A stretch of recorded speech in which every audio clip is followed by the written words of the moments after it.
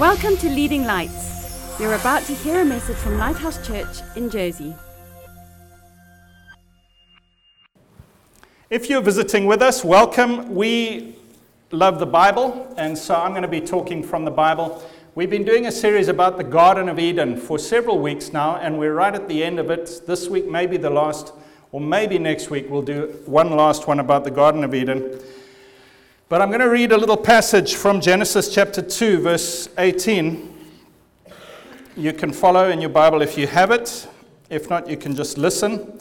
I'm using the New King James Version, but we don't believe it's the only version. There's lots of versions. You know, we're very blessed to have lots of versions, so you can read in several different translations, and you get a really good idea of what the original Hebrew said. So, Genesis chapter 2, verse 18, "And the Lord God said, it is not good that man should be alone." Remember, he'd made Adam, and he'd created him out of the mud, and he'd breathed life into his nostrils, and Adam had come alive, and the first thing he saw was God in front of him, an amazing experience for him, life and then this relationship with God. And then he looked around and he saw this garden and this beauty, and God gave him a mandate, a job, a purpose. He'd go and fill the whole earth with this beauty of this garden, and there was this excitement and this great thing going on, and there were lots of animals all around. But it says that it was not good that man was alone. And this is quite a shocking statement, because up until now, every single thing God's made, he says, it is good. It is good. It is good. And then suddenly, God says, it is not good. It's like, what? It's not good? And because it's such a stark phrase, it is not good, we need to sit up and take notice. Friends, it is not good for human beings to be alone. God did not make you to be isolated. Amen. He did not make you and I to be islands. We cannot survive alone. We need the interaction. No person has all the knowledge and the input they need. Everyone needs everybody else. And we need the friendship. We need the support. We need others to say, I love you, I accept you. Later on it says that Adam and Eve were naked and unashamed. There's supposed to be within us this ability to show, I'm not talking about physical nakedness, I'm talking about to show our real selves to somebody else, and the other person to say, I accept you as you are. You need that. If you don't think you need it, I'm telling you now, you are not in touch with reality. You and I need other people. Amen. But like everything in the Garden of Eden, the original plan of relationships has become perverted and twisted and damaged. And so now, when we look at relationships, there is almost never a true naked and unashamed relationship. There is always a hiddenness. You know, I'm getting into this social media thing. I wonder how many of you here use Instagram, Facebook, Twitter, Snapchat, all these different things. But the thing I'm noticing is that it's supposed to be about relationships. It's supposed to be about bringing us closer. But everybody is guarded in what they show. So we'll write a little status. Had a great day today with my buddies. And then we'll edit it 5 times so that we get the words just right, so that we're not showing naked and unashamed. We're showing just the image we want people to see. Amen? And then we'll take a photo. A lovely time with my buddies having lunch. And we make it look exactly as we want it. And we'll put filters on the photo to make us look better than we really are. You know what a filter is? It's a fig leaf that we're putting to say, I'm not naked and unashamed, I'm hiding something. Amen? Yes. And our profile picture is from 10 years ago when we looked great and we were 20 pounds lighter. How many relationships are there where we can say, guys, this is me, warts and all, and the person says, I love you as you are. I know you've got faults, but I love you. That's what we need. Amen? So, sorry, I got sidetracked there. I was reading the verse. And the Lord God said, it is not good that man should be alone. I will make a helper comparable to him. God says, I'm going to sort the problem out. Friends, God has a plan for you and I to have healthy, happy relationships. And later on, it's about a husband and wife, but it's not just husband and wife.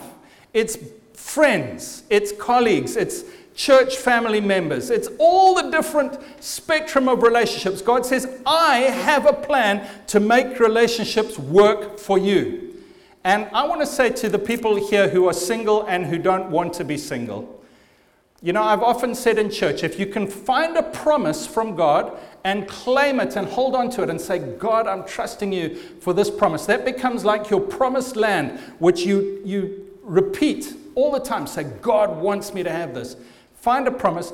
This is a promise for you where God said it is not good for you to be alone. I will make a helper for you. That's a promise for you that God wants you to find the right spouse for you. Claim it. Don't just say, oh, well, I'll see what happens. Claim it. Say, God, I want the spouse that you want for me. Not the spouse that Match.com wants for me. The one that God wants. Amen? You know, God made you and He made somebody else, and He's been watching you through your life and seeing all the ups and downs and mistakes and their mistakes. And He says, this is a weird thing. It might blow your mind. He says, I've got the exact right person who might bash up against you and rub you the wrong way, but it'll be for your good. Not the perfect person, but the perfect person for you where you are right now.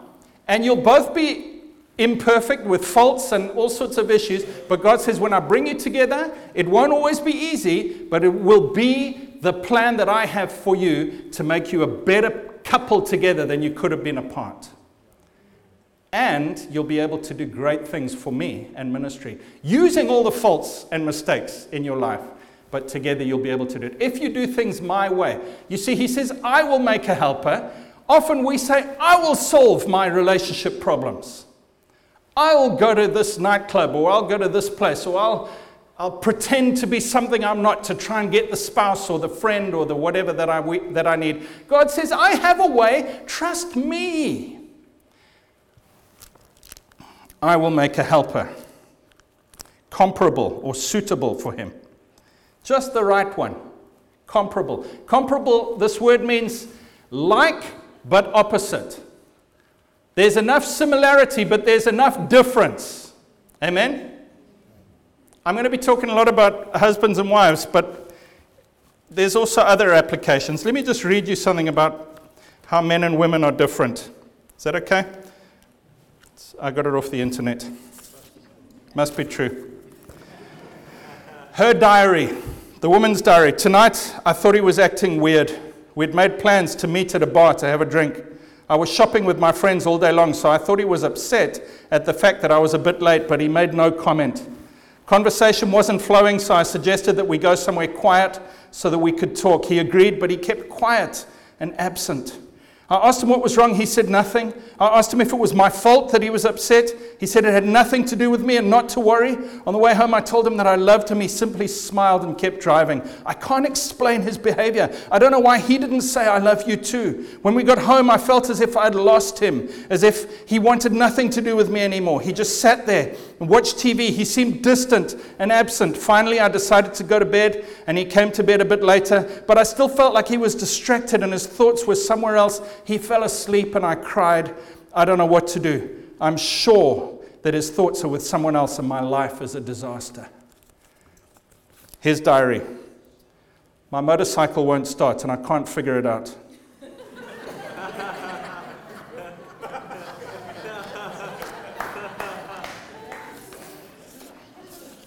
Someone has said that for a man to try and understand a woman is like trying to figure out what color the letter 7 smells like.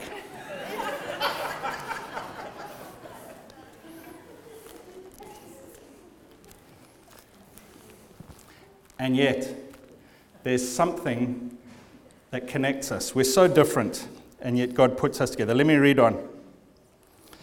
Out of the ground, the Lord God formed every beast of the field and every bird of the air, brought them to Adam to see what he would call them, and whatever Adam called each living creature, that was its name.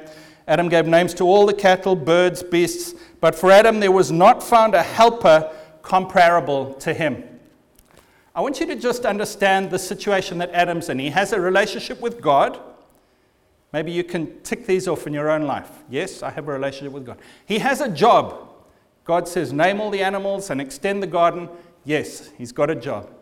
He's got everything he needs, and he's doing all the right things, and he's busy, and he's active. He's, for us today, it's like I've got a gym membership, and I'm part of this club, and I've got a job, and I've got friends. But deep down inside, there's still something that says, there's something missing. I don't have that close friend, relationship, partner, spouse. There's something missing. Friend, that's not the devil telling you that. God put that in us. That need, that desire is from God. But God doesn't leave us with just a need. He solves the problem. Verse 21, and the Lord God caused a deep sleep to fall on Adam, and he slept, and he took one of his ribs and closed up the flesh in its place. Then the rib which the Lord God had taken from man, he made into a woman, and he brought her to the man. And Adam said, this is now bone of my bones and flesh of my flesh. She shall be called woman, because she was taken out of a man. Therefore, a man will leave his father and mother and be joined to his wife, and they will become one flesh. And they were both naked, the man and his wife, and were not ashamed. I want to just talk about this idea of covenant. It says that the man, because of all of this, a man will leave his father and mother, will be joined to his wife, and then they will become one flesh. There's a process there that is important for us to understand. Again, I'm talking about marriage and courtship, but there is an application for friendship, for church, for everything else. Leave father and mother means there has to be a separation. When there's going to be a very good, close relationship, other relationships have to be reduced.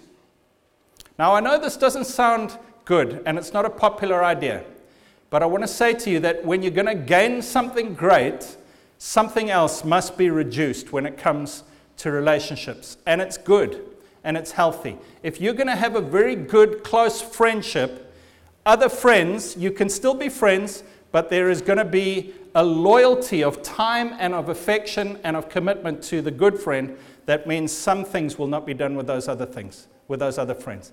In a husband and wife, there are choices. You have to give up the other girlfriends. Amen? Yes.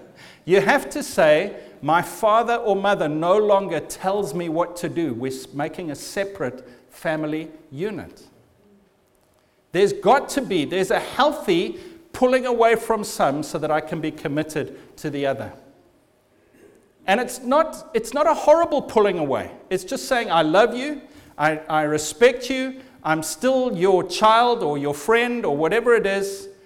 Perhaps another church. I still love my friends in another church, but I'm committing to this place, this church, this vision, and I will love you and help you as much as I can, but this is where my primary commitment is. Leave. The second part is to be joined. And this word joined in the Old Testament Hebrew means glued together. And in the New Testament Greek, it means glued together. It's very rare to find a word that in the Hebrew and the Greek both mean the same thing when they're translated into English. And in both Old Testament and New Testament, this word joined means glued together. The picture is of two pieces of paper being joined by glue so that they're now one piece, and you can't pull them apart without tearing both of them. They've become one. That word joined. And I want to look at that a little bit today. So a man will leave. There's a loyalty to this new. There's a separation from the old. He will be joined. That's a covenant word, which I'm going to look at today. And then the last part is the two will become one flesh, which is talking about sexual intimacy. Now, these days, we go for the physical attraction first. The joined may or may not happen, and we haven't really cut off ties with previous relationships. And as a result, you've got all these bits of paper that are partially stuck, and then they're ripped apart, and there's a new partial sticking and ripped apart, and a new partial sticking and ripped apart, and you've got people who are not whole, complete people trying to form relationships with other people who are also not whole, complete people, and who still have ties in their hearts with previous boyfriends, girlfriends, other relationships, and it just becomes a painful experience. I want to say to you, you can be forgiven and cleansed of that, and you can start again today. But there's a way of doing it. We leave the past. We say, Lord, I'm sorry for sinful relationships and even good relationships. I reduce those. Lord, I'm going to be joined in covenant to this new person. And only then, only after there's those first two, do we have a sexual relationship, because then it is healthy. If I do it in any other order, it's a corruption of what God originally planned. And we see the damage. I mean, I've read some statistics of psychological issues, emotional problems, suicides, physical diseases that come through relationships and sexual practices that are different to what God designed. It is shocking. You won't read them easily. You have to search for them on the internet. But they're there. You can find reports from psychologists of people who live outside God's plan for marriage and sex. The effects on them emotionally and physically are horrendous. Life expectancy goes down dramatically, sometimes as much as 20 years reduction in life expectancy from living in different sexual lifestyles. The suicide rate, the emotional depression, all these different issues. Why? Because God designed us in a way to have unity, but we've changed it all around and we think it's going to be okay. So what is this joined word? I'm going to go quickly now. And I'm going to show you that it's not just husbands and wives. It can be friends. Well, let's start with husbands and wives. So Malachi chapter 2. Malachi is the last book of the Old Testament. He says,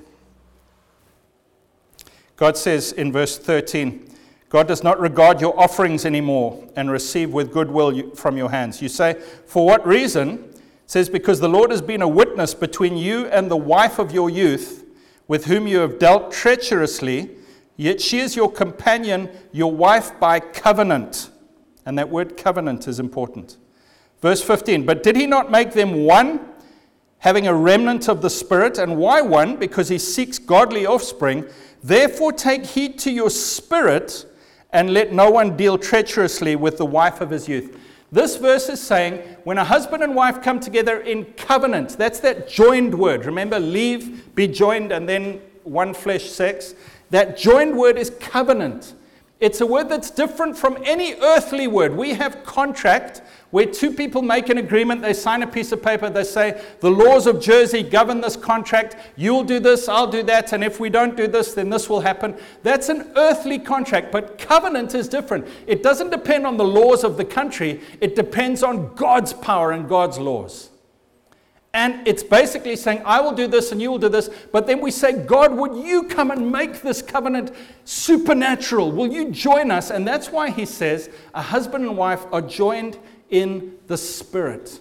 Something happens when we make a covenant with somebody else where we get joined, not just body, not just spending our time together, not just sharing a bank account, but spiritually we become one.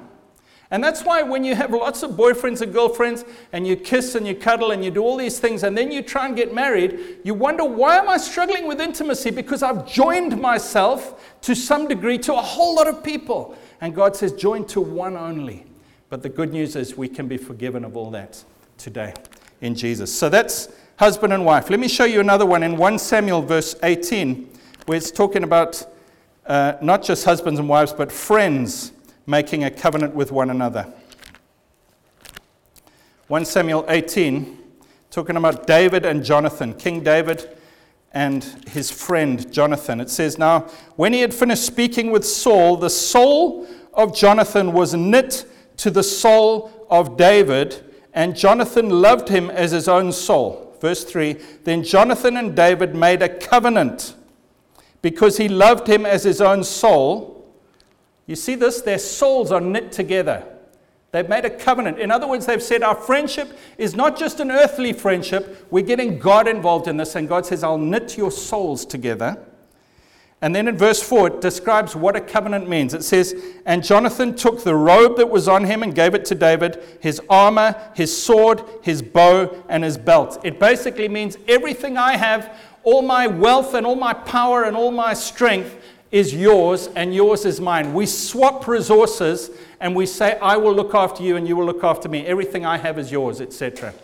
And later, when Jonathan had died, David looked after his crippled son called Mephibosheth, and took him into his home, and he ate at his table every day for the rest of his life because they'd made a covenant. Everything I have is yours, everything you have is mine. Are you seeing the power of covenant? Now, what this says is that for a relationship to be strong, it's not just an earthly thing. I'm saying I'm loyal to you in this relationship. I'm committed to you. I'm joined in covenant. I'm saying, Lord, I want to be committed to this person. Would you come and knit our souls together? And if it's a husband and wife, then there's a sexual relationship. If it's not a husband and wife, then it's a sharing of resources. It's a sharing of strength and power and commitment. I'll look after your children if you die. There's a commitment to one another. That's a covenant. And what happens is when we make a covenant, the power of God floods in. I'm going to close with one more story. It's from Joshua chapter 9, just to show you the power of a covenant. You see, because some people say, I didn't do it right. I met my husband or wife when I was drunk in a bar. And he was looking a lot better than he does now, and she was looking a lot different than she does now. I read a story about a man who divorced his wife because when he woke up after their wedding and he saw her without makeup for the first time, he said, this is not the woman I married. And so he divorced her. But let's just read here. So, verse 3 of Joshua 9. When the inhabitants of Gibeon heard what Joshua had done to Jericho and Ai, they worked craftily and went and pretended to be ambassadors. And they took old sacks on their donkeys, old wineskins torn and mended, old and patched sandals on their feet, old garments on themselves, and all the bread of their provision was dry and moldy. What are they playing at? And they went to Joshua at the camp of Gilgal and said to him and the men of Israel, we have come from a far country. Now therefore make a covenant with us. So these men were living in the promised land. They knew Joshua was going to wipe them out, so they pretended to be from far away. They really put on a big show and pretended well, and they said, Joshua, make a covenant with us so you won't destroy us. Then the men of Israel said to the Hivites, perhaps you dwell among us, so how can we make a covenant with you? But they said to Joshua, we are your servants. And Joshua said, who are you and where do you come from? They said, from a very far country, and your servants have come, because of the name of the Lord your God. For we have heard of his fame and all that he did in Egypt, and all that he did to the 2 kings of the Amorites who were beyond the Jordan, to Sihon and Og, who was at Ashtaroth. Therefore our elders and all the inhabitants of our country spoke to us, saying, take your provisions, go and meet them, say, we are your servants, make a covenant with us. This bread of ours we took, hot for our provision from our houses on the day we departed. But now look, it's dry and moldy. And these wineskins we filled were new, and see, now they're torn, and our garments and our sandals have become old because of this very long journey. Then the men of Israel took some of their provisions, but they did not ask counsel of the Lord. So Joshua made peace with them and made a covenant with them to let them live. And the rulers of the congregation swore to them. So get this picture. The Gibeonites come, they trick the Israelites, they say, make a covenant with us. Remember what a covenant is. It's not an earthly contract. It's something more. It's something supernatural. It's saying, God, I want my relationship to be under your blessing with your power and for you to come and make us one in the spirit and in soul. They made a covenant with the Gibeonites under deception. The Gibeonites tricked them. Friend, maybe you're married here. And maybe you say, it's been 10 years. You don't know what my husband's done. You don't know what my wife's done. You don't know how she's tricked, deceived me. You don't know about the sins and the errors. We're not compatible anymore. You know what happened here? The very next chapter, Joshua chapter 10, 5 kings gang up to attack the Gibeonites. And the Gibeonites shout out to Joshua and say, please come and help us. You made a covenant with us. Joshua goes to help, and the Lord gets involved in the fight. Hailstones start raining down out of heaven, and then because they haven't got enough daylight to finish the war, God stops the sun for 12 hours so that they can finish and protect the Gibeonites. Friend, you might feel like this marriage, from an earthly point of view, there's nothing left of it. You might feel like a relationship with another Christian. There's so much water under the bridge, we can't reconcile. I want to tell you, if there's a covenant, if you are joined in the Lord, if you've said, Lord, would you make this relationship work? He says, I'll stop the sun to make it work.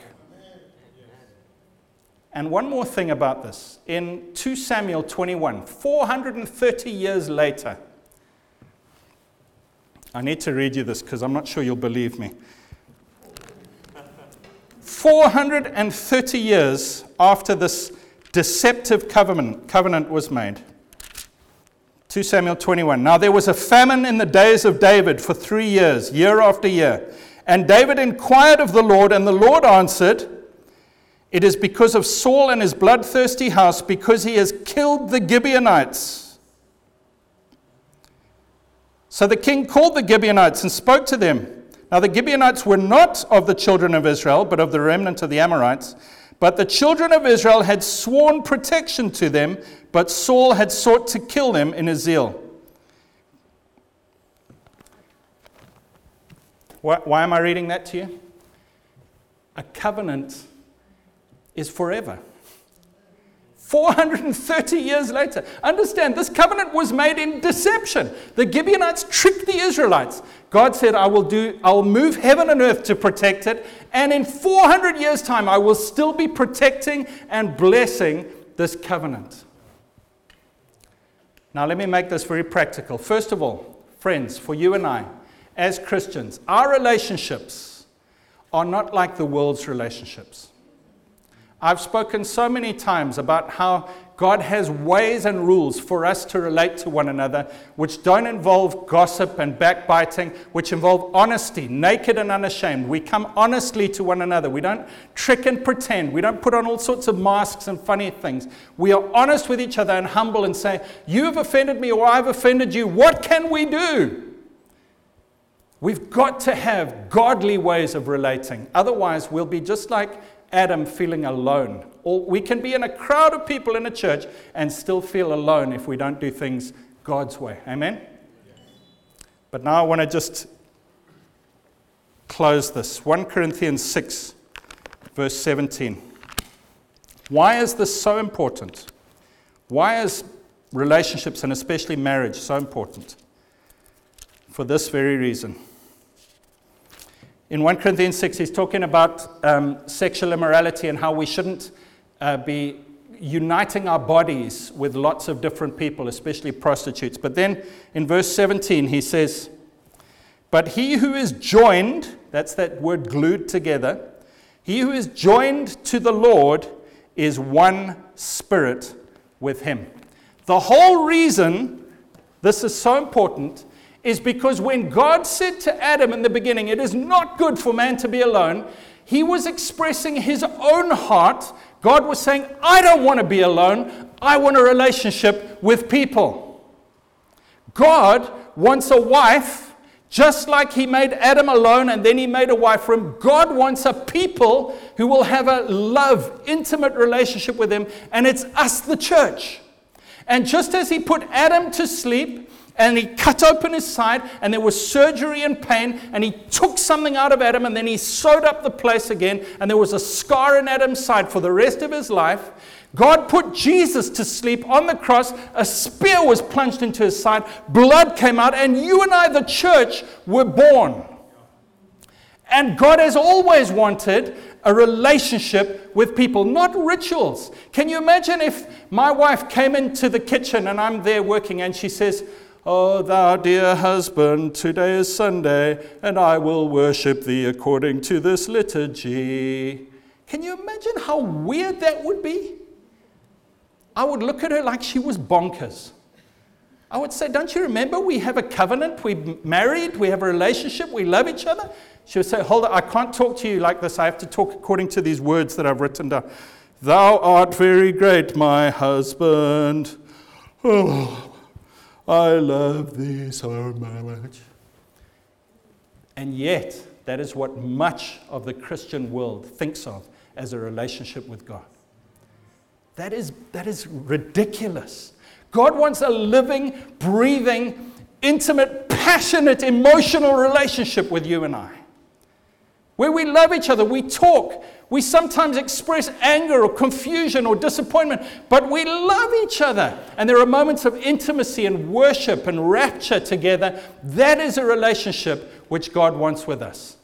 But it says in 1 Corinthians 6 verse 17, if anyone is joined to the Lord, which means we've made a marriage covenant with Him, we've come to Him and we've said, dear Lord, I love Thee, and I will serve You and honor You, for better, for worse, for richer, for poorer, in sickness and in health, for the rest of my life, forsaking all others until death brings us together. If we've said that covenant to God, He says, you are now joined to Me and one spirit with Me. It's not God's spirit and my spirit, we are one. And He's taken His armor and His belt and His bow and His sword and His cloak and His wealth and His power and His name, and He's given it to us, and He's taken our weakness for Himself. That's what's happened. When you've become a Christian, a covenant has been formed between you and God, and it is a relationship that will last forever. And heaven and earth will be moved to make it work. God will do everything to make it succeed. I do believe we can reject God and fall away, but it's not easy. The whole power of heaven is holding us in His hand, and it's very, very hard to get out of His hand. And that's the relationship that you and I have.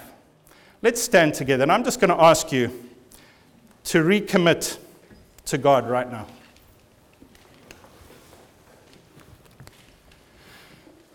Dear Lord God, please just think about these words, and if you mean them, just pray them with me. Just say, dear Lord God, I agree it is not good for me to be alone. Lord God, I know that I have a need. I have a need for friendship and relationship, for intimacy and love. But God, my main need is with You, a relationship with You. Thank You, Lord Jesus, that You made a way for me to be joined again to You. Thank You, God, that You died on the cross and shed Your blood so that I can come into covenant with You today. And Lord God, I want to stand before You today, a marriage ceremony, and renew my vows to You and say, dear Lord God, I love You. I honor You. I put You first. I prioritize this relationship, and I will love and honor and serve You for the rest of my life, in sickness and in health, for better, for worse, richer or poorer, whatever it takes for the rest of my days, Lord. I'm Yours. I'm committed to You. Please would You come and make me one spirit with You. Give me all of Your power and take all of my weakness. And Lord, I will live for You the rest of my days. In Jesus' name. Friend, if you prayed that prayer, I want to tell you, you may not feel it right now, but in the Spirit, you are one with God. You are one with Him. He's put all of His power on you. And He says, I want to now develop this relationship with you. And out of that now comes relationship with other people. Now we can say, Lord God, I need a human friend. I need a spouse. Please, Lord, would You lead me to the right person? I'll go about it Your ways, Lord, not my own ways. I'll trust You. I'll do things the way that You've created me to do them. And I'll trust You, Lord, to bring me the right people and the right relationships. In Jesus' name. Amen. Thanks for listening. Please visit leadinglightsnetwork.com for more resources and subscribe to our podcast on iTunes. Please consider supporting this ministry financially by making a donation on the giving page of leadinglightsnetwork.com or lighthousejersey.com.